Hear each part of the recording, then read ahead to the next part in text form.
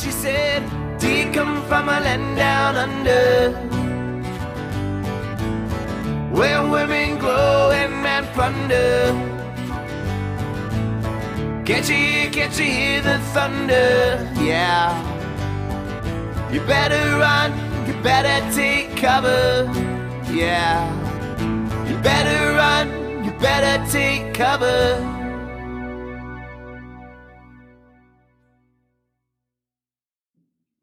Hi, everyone. Welcome to the Sidearm Nation podcast, a unique baseball podcast. Today, we have former New York Mets right-handed pitcher Jeff Innes. Thanks for coming on, Jeff. Thanks for coming on, Jeff. I mean, I guess first things first, could you kind of tell us a little bit about kind of your story and how you dropped your arm, how that came about? Yeah. Okay. So I was in, Jeff, thanks for having me on, by the way. I was, at the very end of my high school season, I started messing around with it because I was idolizing Dan Quisenberry. And so when I got to the University of Illinois, where I went on a scholarship as a freshman in college, I threw regular. I didn't even, do it. And I went through that whole freshman fall season at Illinois. And at the end of the season, I sat down and I ranked myself on a staff of 12, and I ranked myself 10th. And I knew I needed to do something. So I went to my coach and I said, hey, I can do this. Do you mind if I do it? And he said, no, let's do it. And I ended up being the closer that year. And I went to Cape Cod the next summer. And that was I was off to the races after that. So, and then, as I got older and got into my pro career, I made adjustments from there. But that's how it started. No, and that's definitely something I think a lot of people struggle with, like in kind of that self-assessment too, right? And you kind of have to see where you're at in the bullpen, and obviously sometimes a coach will help you out with that. But I mean, it sounds like you kind of knew yourself, right? Yeah. I mean, I was well into pro ball before somebody actually started helping me. I was in, I think, my third or fourth year. Before I finally started getting some, coaching tips from a coach.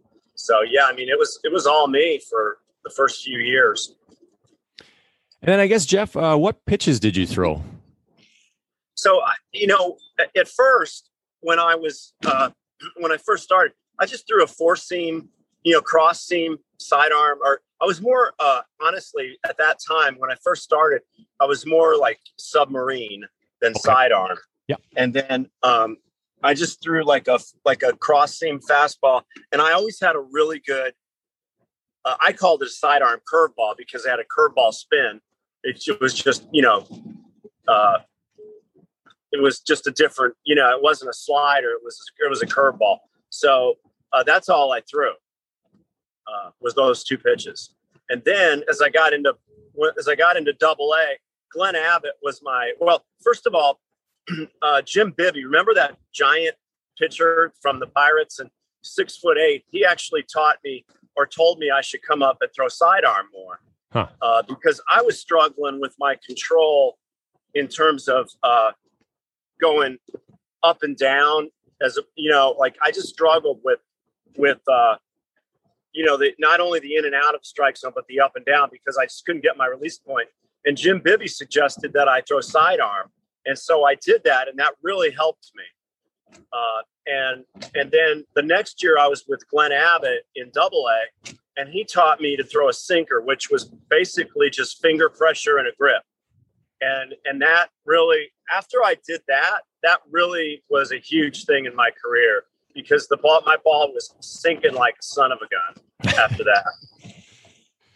And I guess velocity-wise, Jeff, kind of where would you sit at? Or probably anywhere like 83 to 86 with my fastball, and then that's like laughable today, But I mean, the batting practice pitchers throw harder than that. But and then my slider was pretty hard. My my curveball slider was like 77, 78. So I threw that really hard. And then, I would throw overhand every once in a while as well. And I had an overhand fastball and an overhand curveball. I didn't throw up much, but I could throw them. Was that more against left-handed batter? Yeah, absolutely. Yeah. Okay. And that was kind of my next question. Like, how did you kind of pitch differently to kind of lefties and righties? Well, probably most sidearmers, they're you were a lefty, right? Yes. Yeah. So you own lefties and probably had a more difficult time against righties. Yeah. And I was the same from the other way. I mean, righties were never a problem for me. I don't care who it was, but the lefties, especially any tall left-handed hitter that had good plate coverage, I struggled. Well, I didn't necessarily struggle, but they were much more challenging. Yeah. And so, I really tried to be pinpoint with my sinker, and I'd backdoor a lot of sliders on them. And then I would come up overhand and throw fastballs in, like a four-seam fastball in on them, which had a little more velocity to it. And then I had a pretty good overhand curveball that would break down. So, but yeah, it was definitely more of an adventure against lefties. Yeah, and for me, I guess my slider, it would almost, that's where you got to be careful. It would kind of go into that right-handed batter's, his bat path, right? And I could, if I threw my best slider, I was still confident, but it just, it almost had to be like that perfect slider where against the lefty, I could definitely get away with a lot more. Right. Yeah. Yeah, absolutely. Yeah. They were never bringing me in to face three lefties. That's for sure. But the bad thing is, how it is when they bring you in to face righties, there's no chance that they're going to pinch hit for them. So they're always their best right-handed hitters. Yeah. Yeah. So, that makes sense. Yeah. And then Jeff, is there any mechanical tips that you'd have? Tips, I don't know. I think, I've seen so many different, I was more of a stand-up sidearm pitcher, so I didn't really drive that front shoulder and fall off a lot to third base like a lot of guys do. But with me, it was just, I just think it's so important for a sidearm pitcher to have a nasty breaking ball that you can strike anybody out with. I think if you don't have that, it's gonna be much more difficult. And then I think there's also kind of a misconception that just because you throw sidearm, that means you're automatically going to have unbelievable movement on your fastball. And that was not the case for me anyway. It really did take finger pressure and finishing the pitch, right at the end, feel that coming off my finger. And I think that's probably, and just, live low in the strike zone. I mean, you just can't make a mistake up, Yeah, no, absolutely. And it's one of those things too, and you kind of touched on it, where I struggle with was velocity. And I've always found the harder I threw from there, I lost my sink. So I was kind of better off, kind of same velo as you, 83, 86. But when I would get up to 88, but that's when the ball would kind of go off the wall. Right. Do you have any kind of, thoughts on that? Just kind of, it's something I get asked a lot, kind of velo or gaining velo, but, just from a, a low slot pitching standpoint. Any thoughts on that, Jeff? On what, where the slot is? Yeah. Or just kind of velocity, I guess, I know it's part of the game, but it's, for a low slot pitcher, it's definitely not everything. Yeah, no, it's not. I think, I guess, if you can throw as hard as you can and put the ball exactly where you want it, by all means do it. But I think a lot of the time, if you're coming out of your shoes from that difficult arm angle, it's just going to be difficult to have that kind of control. And I think the really good sidearm and submarine pitchers just have really, really good control, and they don't miss much, And so, yeah, I would definitely, say, keep your arm, in shape in terms of if you've gone 2 or 3 days without pitching and you feel strong, then you're probably not going to have your movement as much, like you just mentioned. If you threw harder, your movement kind of left you. And that was the same with me. And so I would make sure I did plenty of throwing. Of course, I ended up pitching in a lot of games anyway, so I didn't have to worry about that. But I think if you're too strong, it definitely affects your movement. And if you're in that position where you're feeling really strong, I would experiment with some finger pressure and try to take a little bit off the pitch and concentrate on that movement and location. Yep. No, that's good advice there. And then, Jeff, is there anything like, kind of from a mental standpoint, for anyone maybe kind of debating on changing their arm slot, or maybe someone that's just dropped down, anything kind of, mentally advice you'd have? I would love to see, first of all, this isn't answering your question yet, but like there's so many pitchers that throw super hard that are very athletic that I think could easily drop down, and they, for whatever reason, they don't do it. So I would encourage anybody that has good stuff, but just can't seem to put a really good season together, to try to drop down and get with somebody like you and me, who knows kind of what they're talking about, and coach them kind of through the beginning part of it. But like, I just think, like I said, I would really, I think it's just so important to put the right spin on your breaking ball, so that thing is breaking like a yacker. I mean, it's got to really break hard and sharp and huge. And then, experiment with finger pressure, experiment with your arm angle, and make sure that you're getting as much movement on your fastball, sinking fastball, as you can, with the goal of it sinking and sinking and sinking and it being low. I remember when we'd have pitching, when we'd have meetings in New York about going over the hitters, and invariably, for a lot of the hitters you're going over, they're saying, okay, when you get ahead of him, you can throw it above his hands, that fastball above his hands for strike 3. And I'm thinking, man, I'm not throwing my fastball above anybody's hands. Not me. I'm not taking that chance, But anyway, I thought that was funny. I mean, you actually have to throw hard to throw it above their hands. But anyway, I guess I would just try to experiment, and try to get the most out of your fastball, and just improve your slider. I see a lot of sidearm pitchers that really have a less than average slider, and it really needs to break a lot. Like, it needs to almost start, if you're throwing to a right-handed hitter, it almost has to start like on his butt and break outside on the outside corner. It's got to be big, and it's got to be hard. You got to throw it hard. You got to spin it hard. Yeah, it's definitely not a pitch you want to kind of baby it in there. Like, I basically just, I tried to have that loose whippy arm and just kind of rip that seam right through my middle finger, and I threw it aggressively. Yeah. Yeah, absolutely. Yeah, me too. And then, Jeff, I was just, could you talk to us a little bit about your MLB debut?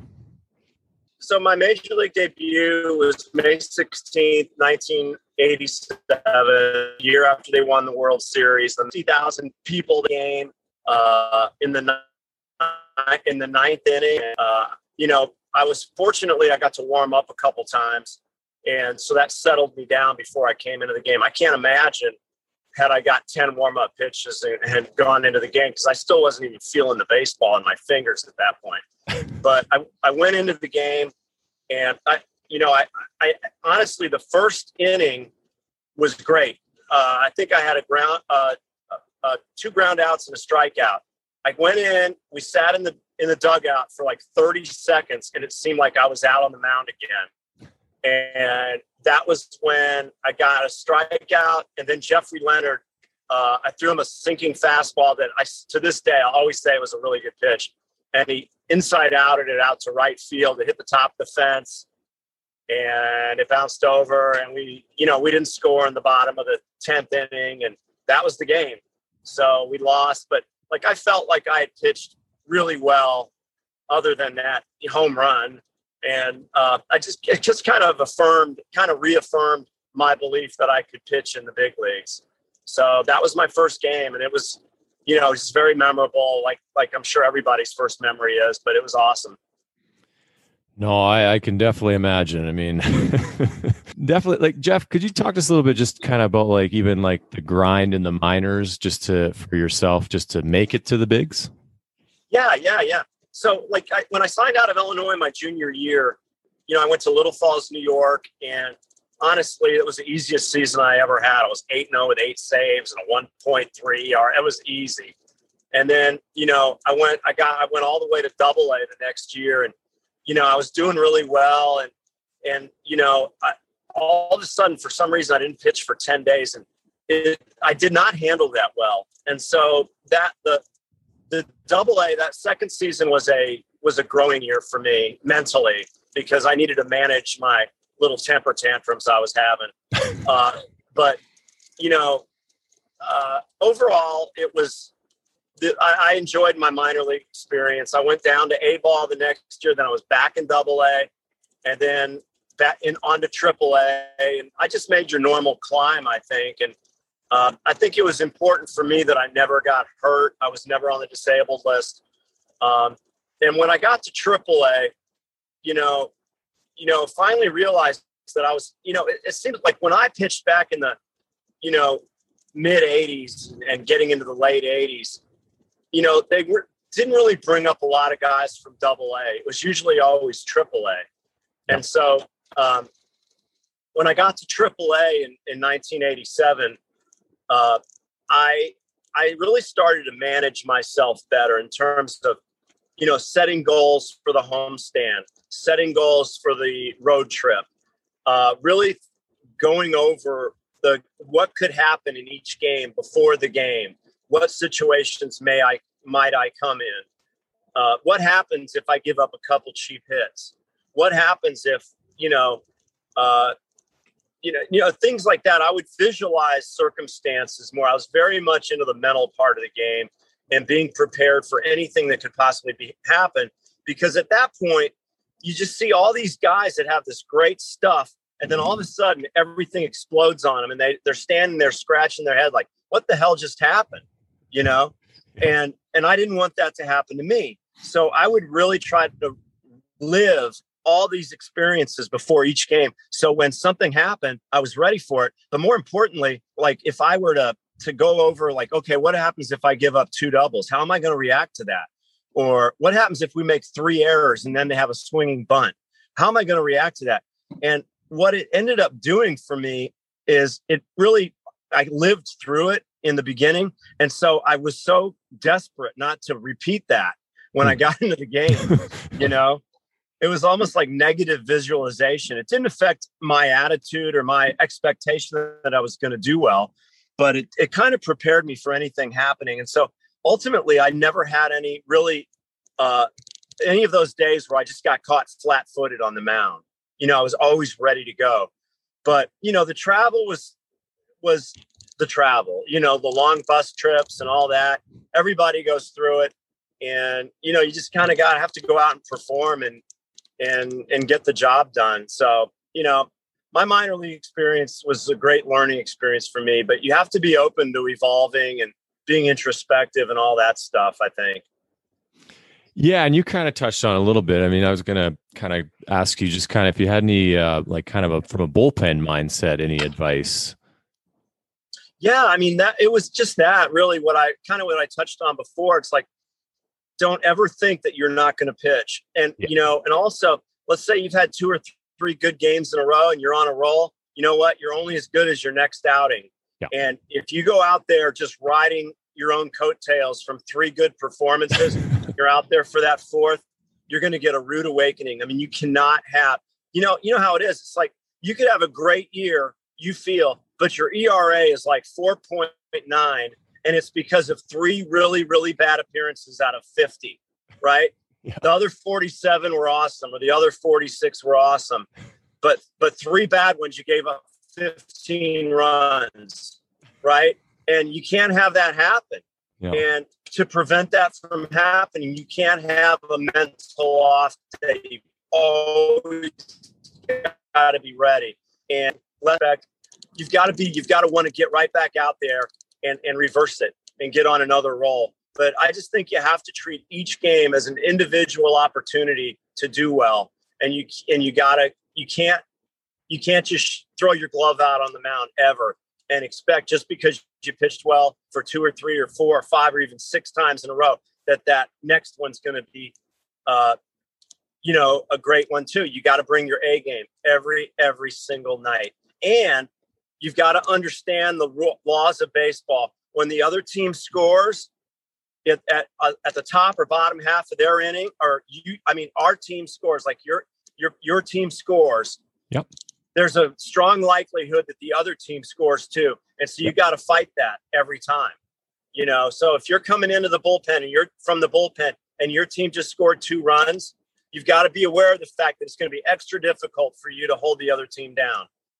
Those are things that I was, kind of always thinking about, I think, as far as being ready in the bullpen.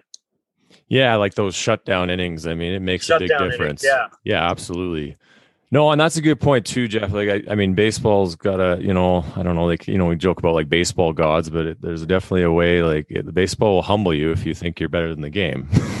Yeah, absolutely. And, it's just the way it is. I mean, if you manage yourself throughout the course of a season and just really prepare yourself mentally for each game. And I'm not talking about actually, like necessarily going over the hitters. I mean, you got to do that, but I'm just talking about being ready to pitch. What situation might I come in tonight?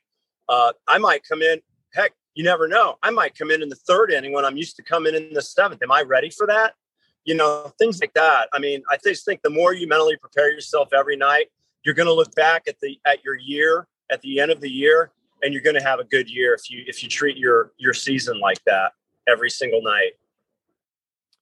No, absolutely. And that's something too. Like, I think someone told me that, like, as a relief pitcher, you could almost maybe try and drop 2 of your bad outings, but then you'd have to, if you can eliminate, but definitely it's tricky from a relief standpoint, like even just your ERA, I guess too. That's something I definitely struggle with. Yeah. Yeah. It's there's a lot to manage. And, I think the guys that, when the season's over and they've got stellar statistics, they've been very consistent every single day. I mean, of course, they had a couple bad days here and there, but not much more than that coming out of the bullpen. They're really consistent. And then, Jeff, is there anything kind of like regarding like kind of the game today that you've kind of noticed that's definitely changed, or anything that you're seeing that you're maybe struggling with, or? Yeah, I just I don't know. I just can't relate to it as much as I could before. I mean, every once in a while, they'll have one of those baseball classics on ESPN, and you see like Ferguson Jenkins throwing his 87-mile-an-hour fastball up there and his stuff, or Rick Russell.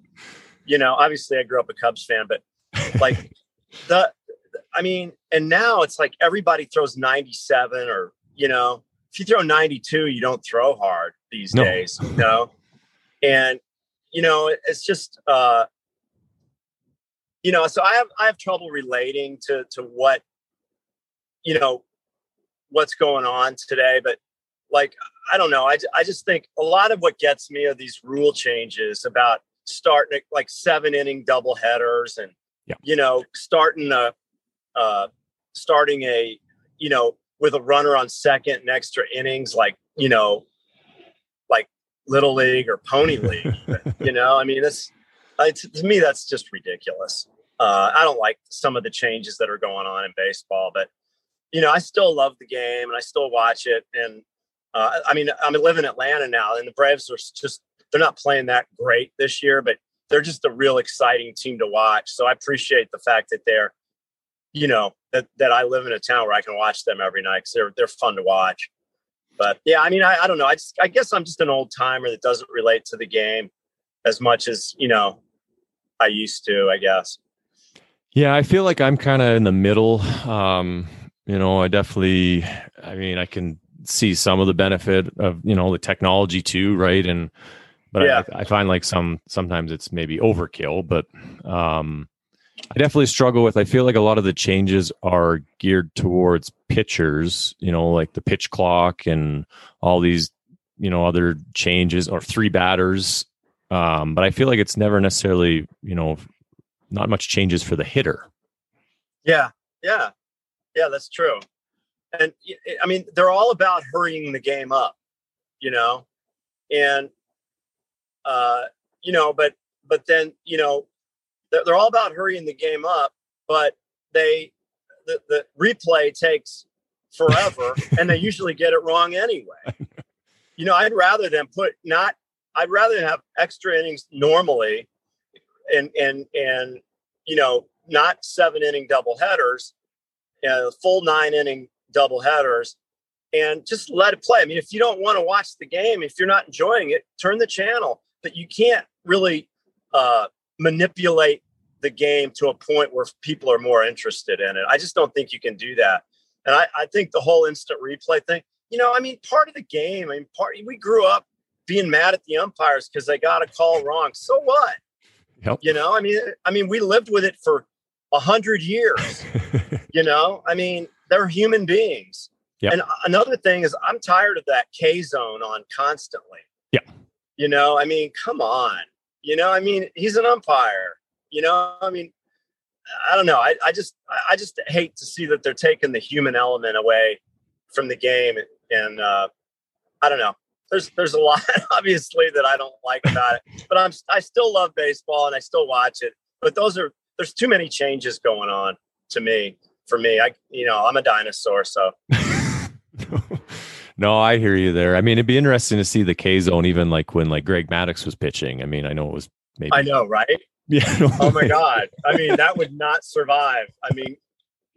Yeah.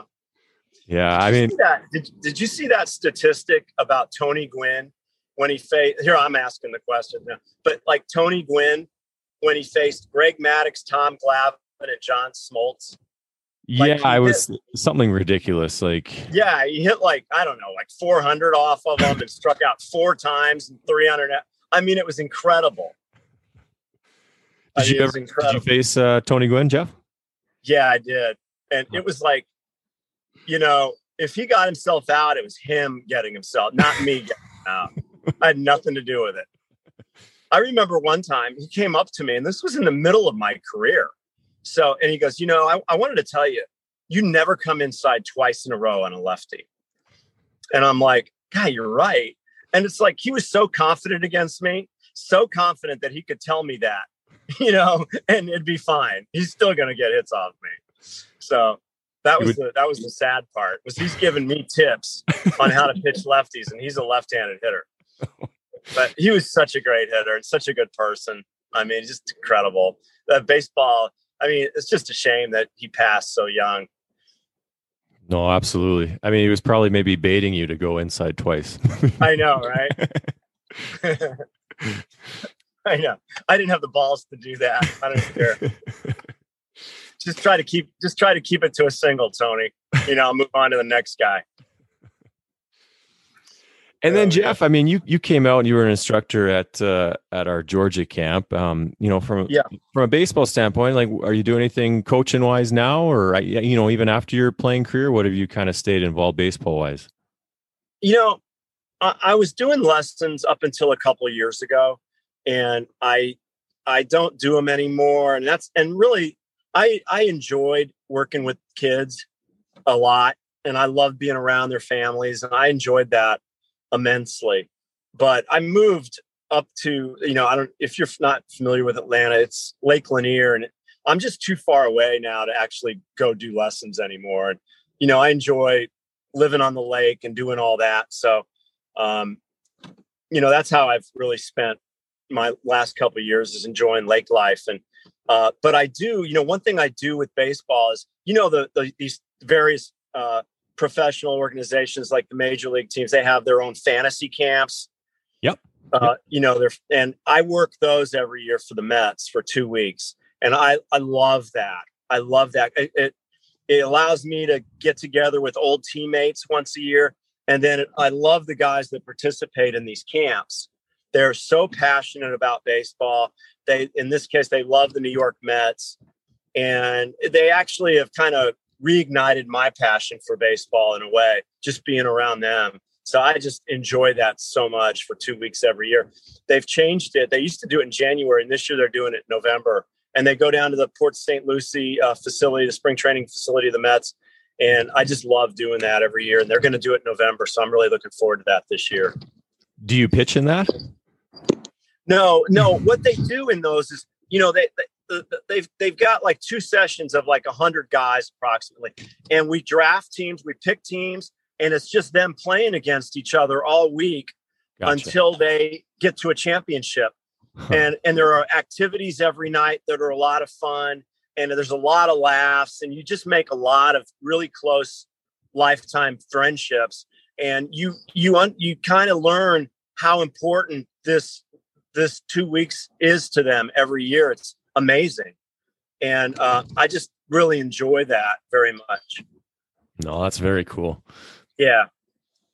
And I guess, Jeff, did you have many teammates that were sidearm submarine pitchers? I did really just one. Do you remember Terry Leach? Yep. Yeah. I mean, he was in New York when I got there, and that was really to my advantage. He was, besides just being a really, really good guy, Terry was just a really good pitcher, and I enjoyed and learned from him a lot. And, it was funny because for the longest time, I mean, Terry and I, to have 2 sidearmers on the same pitching staff was unusual, right? And for a while, every time somebody came off the injured list or something like that, they would send me down because they said, well, we can't have 2 sidearm pitchers on the same team. And then I'm thinking, well, heck, we both have the best. We're both doing better than any other of the relief pitchers together. What are you talking about? So anyway, but yeah, Terry Leach was really the only other teammate that was a sidearm pitcher that was ever on my team. So was Terry similar to you, like kind of through the same, I guess, or? A little bit. Terry was more of he was a kind of a wide body reliever, Okay. And so he was like 5'10", and he was like, where I was tall and thin, he was very stocky, and he was very powerful and kind of would roll over the ball a little bit more instead of getting under it. And, so we threw a little bit differently, but, Terry threw about 88. He threw harder. And I remember one game in Montreal, he got kind of an emergency start. And I think he threw a complete game and struck out 10 or 11 guys.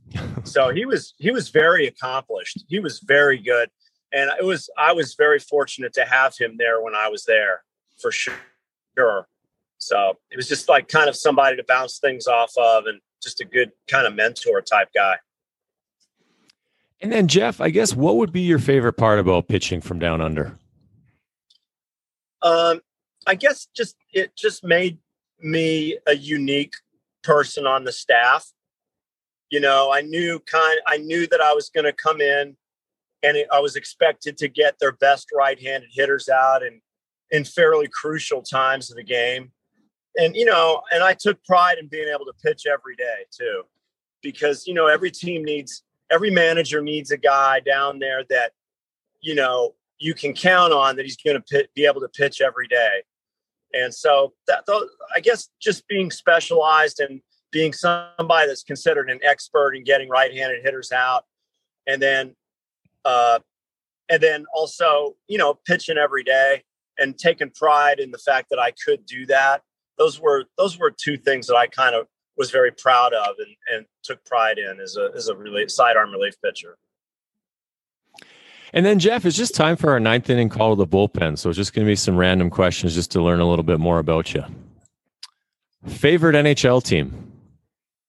Oh, boy. I'm talking to a guy from Canada. You're talking to a guy from Georgia. I would say the New York Rangers, just because that's the only thing I could think of. Favorite travel destination? Playa del Carmen, Mexico, and Tulum. I'm going there. I'm taking my brother there on May 15th for a week. We're gonna, kind of party on the beach and eat seafood ceviche for a week. Oh. So I'm really looking forward to that. Yeah, no, that sounds fantastic. I know, right? All-time favorite professional wrestler?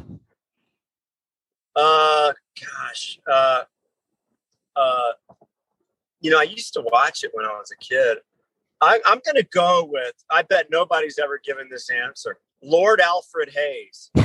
Nope. Huh. I'm trying to remember. Sailor Art Thomas. Oh, okay. Sailor Art Thomas and Lord Alfred Hayes. That's like when I was like 8 years old, 7 years old. So those were real wrestlers. I know the one name sounds familiar, the sailor, but yeah, the other, I'll have to look him up. Lord. No, I'm probably wrong. I'm 58 now, so I'm getting that pre-dementia. He was probably in a rock and roll group, and I'm mistaken. I mean, it sounds like a wrestler. That works. Yeah, he was. I'm just kidding. And then, Jeff, do you know the capital of Canada? Canada doesn't have a capital. Yeah, they do. Okay, I'll say Edmonton, Alberta.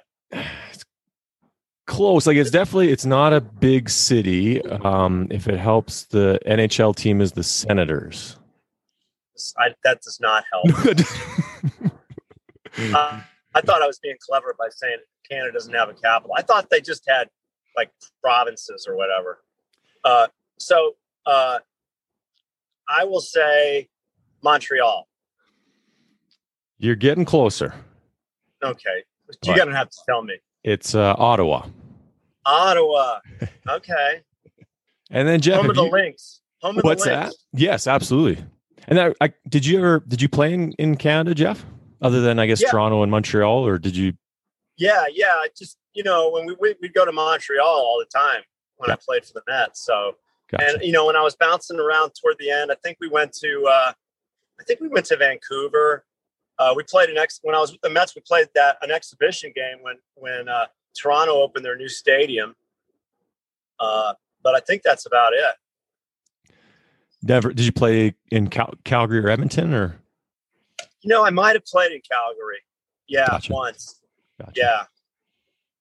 It's pretty forgettable. I mean, obviously, I don't even know if I pitched there.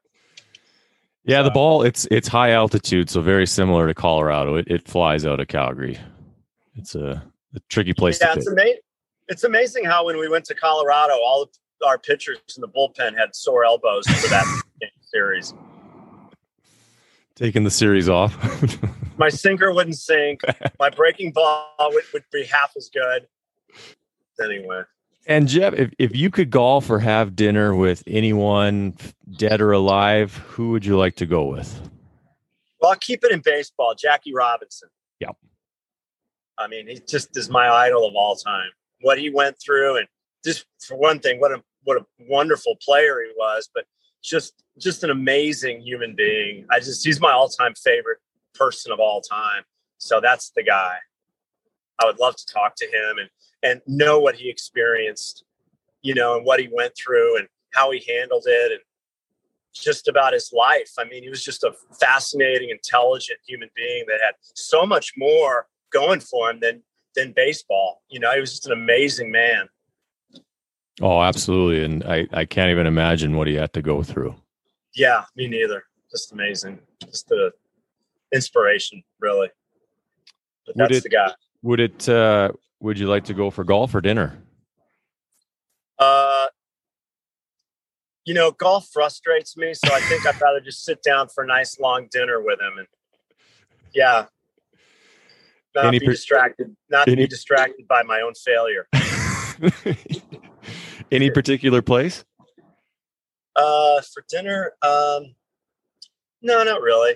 No fast food, but any good Italian restaurant anywhere, I would be happy with. Yeah.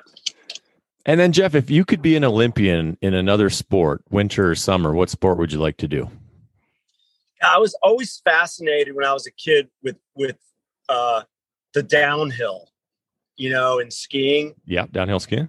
Do you remember? I mean, you've got to remember. I mean, being from Canada, I don't know. Maybe you're too young because I know you're younger than me.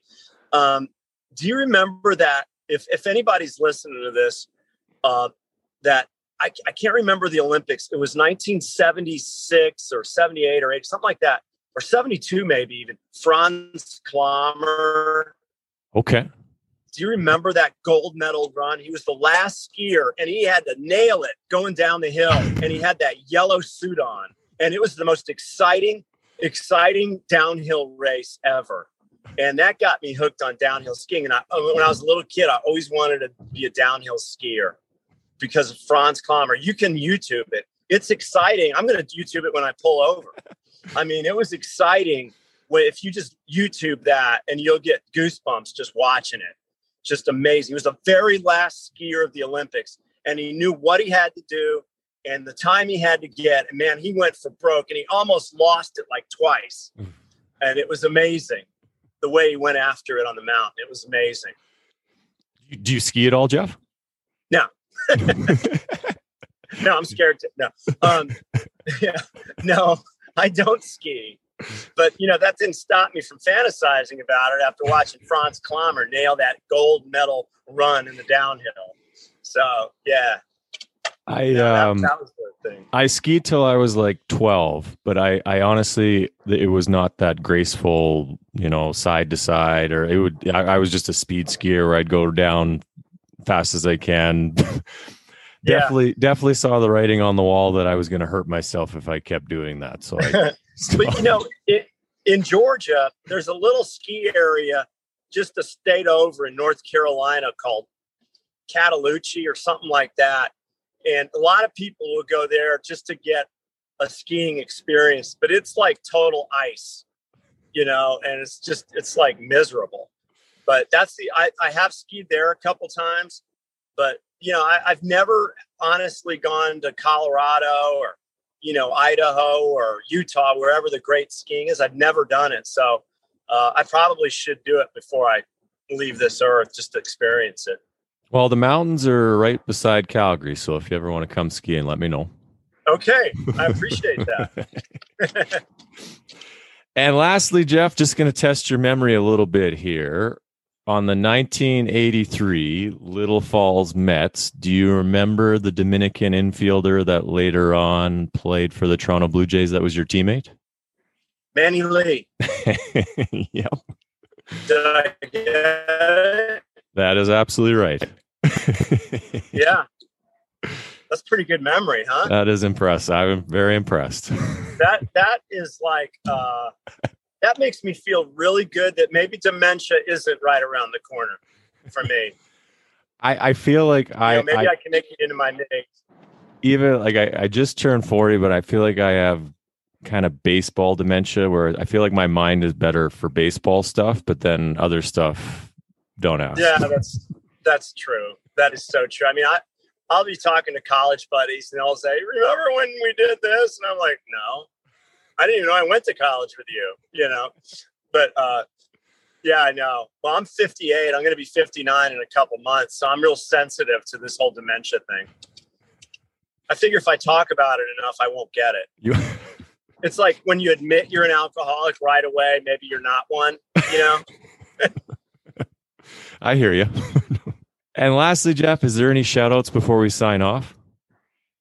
Shout out, think. I shout out to everybody in this world that that's down. It's been a tough 15, 16 months. Anybody that's down and they feel alone and they feel depressed and they don't feel like they have a lot of hope, I would encourage them to, hang in there and maybe pray a little bit and discover the strength of God in their life and reach out and talk to somebody that cares about you. I guess that's my shout out to anybody struggling in life that there are better days ahead. She said, "Do you come from a land down under, where women glow and plunder? Can't you hear the thunder? Yeah. You better run, you better take cover. Yeah. You better run, you better take cover.